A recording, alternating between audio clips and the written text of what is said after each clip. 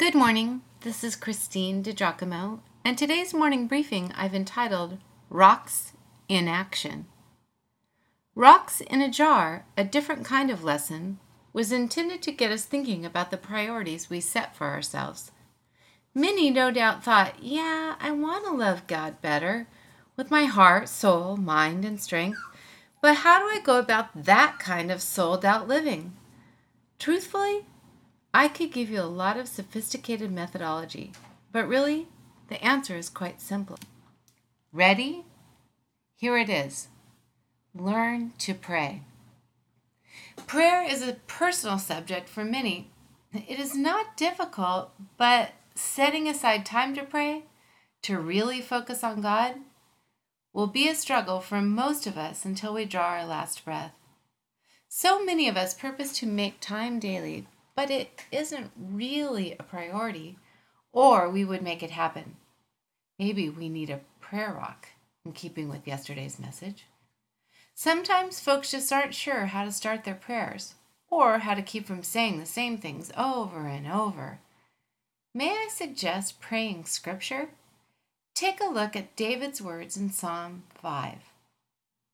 Give ear to my words, O Lord. Consider my meditation. Give heed to the voice of my cry, my King and my God.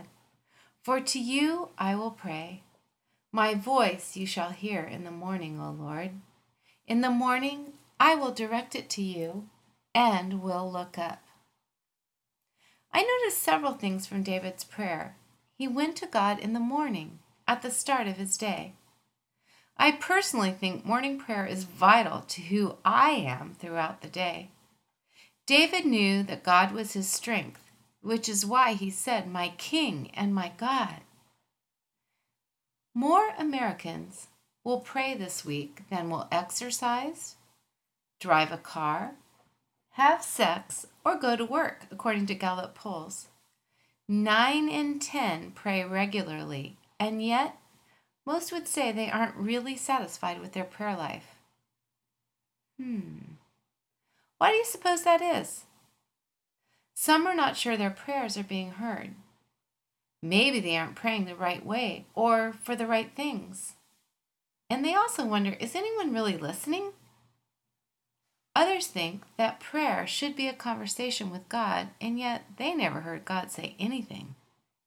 Still others see their friends' prayers answered, but can't remember an answered prayer themselves. Then there is the whole matter of not getting distracted while praying alone. Well, really, I guess there are some things at issue here, aren't there? Prayer is an expression of who we are. We are a living incompleteness. I love this, what Thomas Merton said. We are a gap, an emptiness that calls for fulfillment. I think Merton was right. In order to be complete, we need to be filled up with God. And that comes primarily through connectedness with God, through communicating with Him.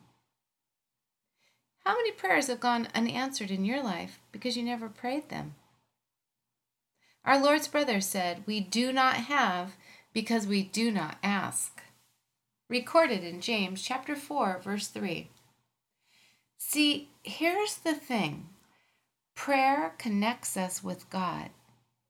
It moves the hand of God, and prayer changes us. It increases our faith and helps us become who God wants us to be. But you know what? In order for it to be effective, it requires more than just one-liners throughout our day. It requires some set-apart time when God is our sole focus and our SOUL, soul focus. Not just something we fit in with whatever we are doing. Prayer reminds me that He is God and I am not. Why not set aside 5 minutes to pray to start your day tomorrow? 5 minutes alone with your Father.